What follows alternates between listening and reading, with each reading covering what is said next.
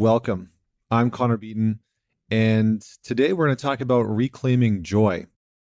Now, most of the podcasts and personal development events that I've been to talk about joy as being one of the top experiences of the human experience.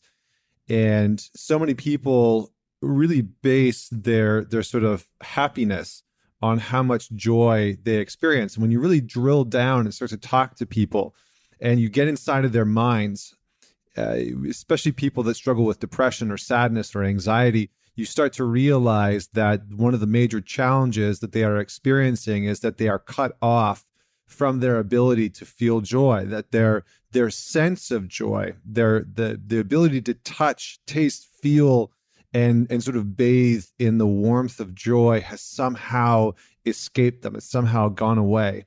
And I want to read you a poem that really sort of typifies or is like the quintessential version of this. And it's by a guy named Charles Bukowski. You may have heard me read off one of his poems before. But this poem is one of my favorite poems. And it used to be something that I would look to when I had lost a deep sense of joy in my life. And there were times where I had really lost connection with my own happiness, my own direction and authenticity. And I realized, looking back in hindsight, that I had become disconnected from my joy because I had let pain and sadness replace the space where joy could enter. And I had lost the ability, maybe not lost the ability, that might not be the right way to say it. I had lost the strength and the willingness to lean into and let out the sort of quote unquote bluebird, as Charles Bukowski calls it. And we're going to talk about why this happens. But first, let me just read you the poem because it's so powerful. Here we go.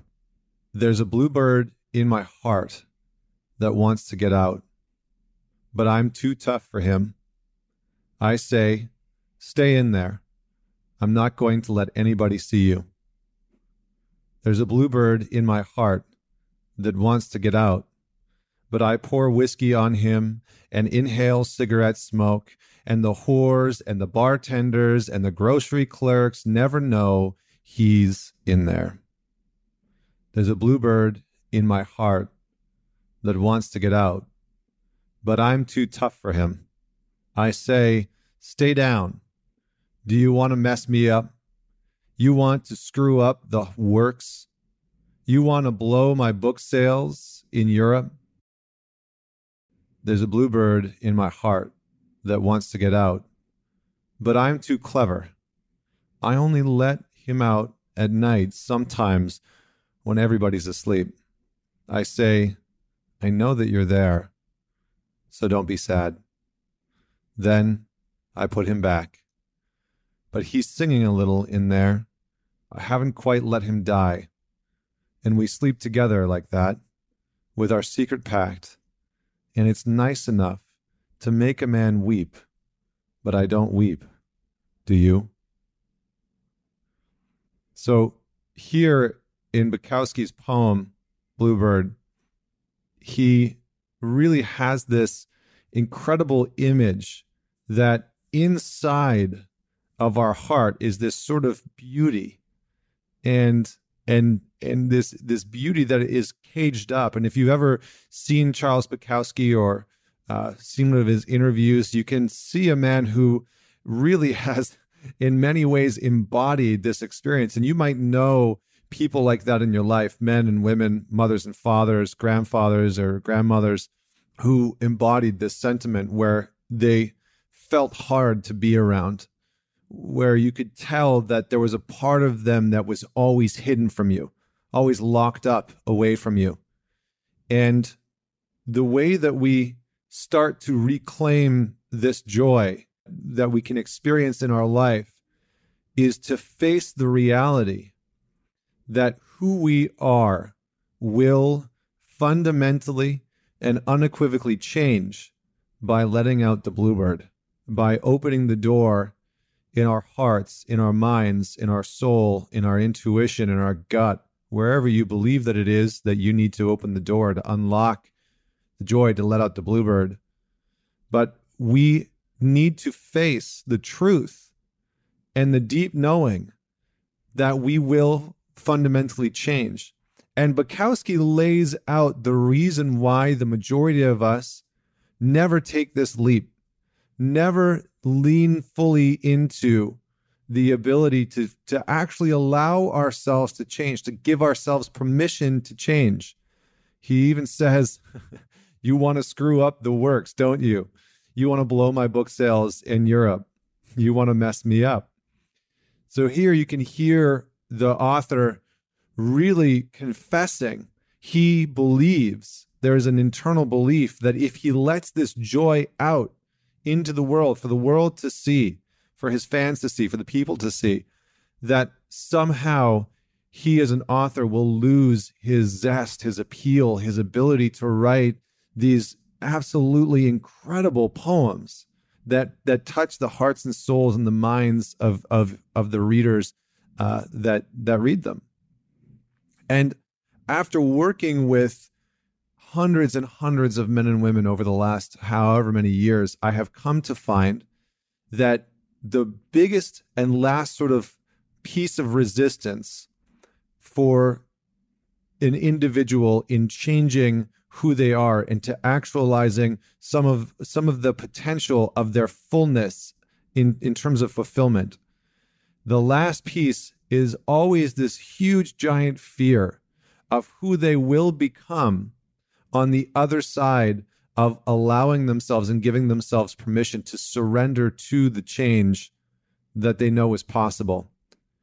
And I've seen countless people who are entrepreneurs, who are professionals, who are in the finance industry, who are in the real estate industry, that say, I have been this certain way for a long time. I've been this hard, harsh, sometimes asshole, and it's gotten me success.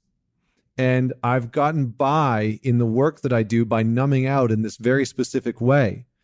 And even though it has an impact on my family and I can see it, and even though it has an impact on my sexual relationship with my partner and I can see that, I'm not willing to change because who might I be on the other side of that? Who might I be if I open the door and let the bluebird out? Who might I be if I allow joy to re-enter into my life in such a way that when I see my 3-year-old child taking steps down the street or pretending to meditate with me, that I allow myself to feel the joy of that moment in such a degree that it moves me to tears? Who might I be if that happens? And there's a fear that enters in that who we are now and the success that we have managed to claim now will somehow disappear. And you can hear this in what Bukowski has written. It's so poignant and beautiful and articulate that we all have this fear. We all have this deep, often unconscious fear that if we allowed ourselves to experience the type of joy on a day-to-day basis, on an hour-to-hour basis, in the quiet moments by ourselves, in the beautiful moments with our partner, in the perfect moments with our children, we worry that somehow we will lose ourselves. That if we allow ourselves to experience joy in that way, that at some level we will have lost ourselves, and that we will somehow be incapable of returning to this space of hardened boundaries, of rigid boundaries around our hearts or our minds that sort of hold together this spider web that is our identity. And so we don't allow ourselves to open up the door. We don't allow ourselves in the moments where we want to release that joy. So how do we reclaim our joy? The first step is understanding that there is a fear. There is probably a fear within you that is preventing you from letting that joy out. The second thing is to understand that a part of your identity has probably attached to the absence of joy, that a part of your identity has probably become the victim and said, poor me, I don't have this joy. And because of that, that's a part of who I am now. and you may walk out into the world and communicate with friends and family and partners and children in a way that says, this is who I am. I am someone who is lacking in joy, who is lacking in the experience of allowing myself to feel joy in the moments that I crave it the most.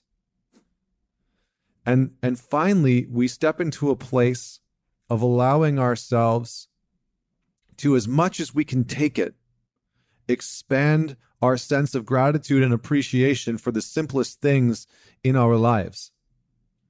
As much as we can take it, not to pretend that there aren't things that are bad or not working well, or that our financial situation isn't where we want it to be, not to pretend that our health isn't where we want it to be, or whatever else isn't working or isn't functioning in your life, but that we allow ourselves to step just a little bit more firmly onto the footing of joy and gratitude and appreciation. And we allow ourselves just a little more space to express that appreciation in all moments, and appreciation towards ourself, gratitude towards ourself for the growth, for the work, for the boundaries, for the effort, not in a way that diminishes our work, but in a way that empowers our experience and allows the beauty of the bluebird to fly.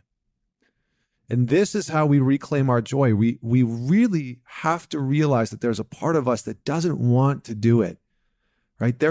And it sounds like a weird thing to say. Even hearing it might be strange, but there is a part of you that does not want to claim more joy in your life. It doesn't want to do it. It wants to keep you down. It wants to hold you down. And so you need to start to understand that part.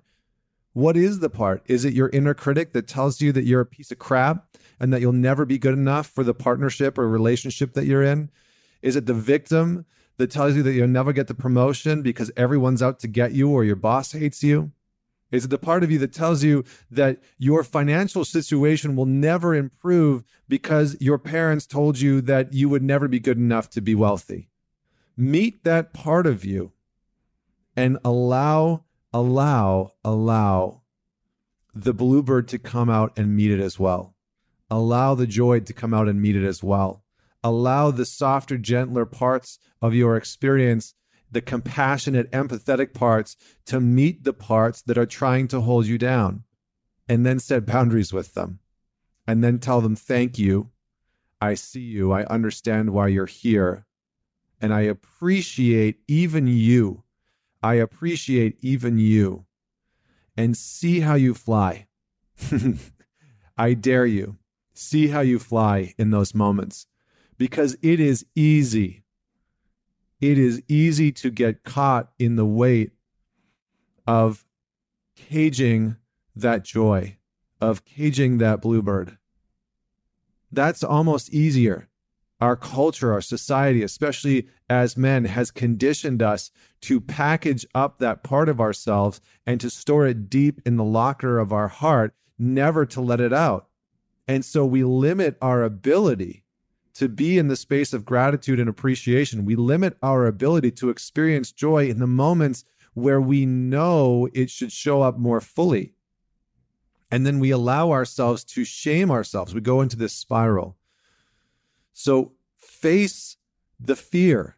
Face the fact that there is a part of you that doesn't want to let the bluebird out. Just like Bukowski is saying, he is in many ways realizing that there is this part of him that is terrified to let this joy out into his life because he's worried that it might destroy his artistry and his career and the public perception of who he is as a man, a drunk, struggling artist. So face that part. Ask yourself, who will I become if I allow myself to claim a bit more joy? And then lean into doing it anyway. Lean into doing it anyway. So I encourage you to share this episode with just one person or 10, whoever you think needs to hear it, whether they just could benefit from listening to the poem or if they need the message in their life. Send it to someone that's struggling. Send it to someone that is on top of the world to remind them that they are a beacon of joy for you. Send them a note of appreciation and let the bluebird fly.